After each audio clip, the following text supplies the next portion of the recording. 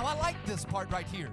The world cannot accept him because they neither see him nor do they know him. But you, oh, you know him.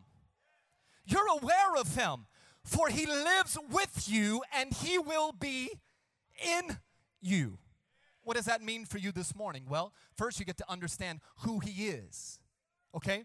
But secondly, you get to understand that he will live inside of you and he will fill you and he will be with you so that when your world begins to fall apart, when all hell in your life breaks loose, when you get the worst news of your life, when the bank account is dry, when the family is falling apart, when the doctor's report is not what you wanted to hear, when he says to you or she says to you, I don't love you anymore, it's over. All of a sudden, the Holy Spirit will step in on the scene.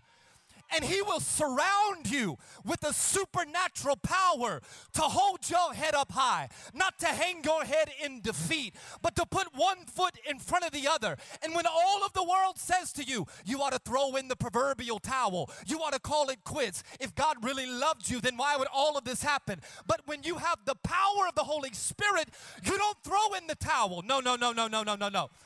You begin to demonstrate the fruits of the Spirit.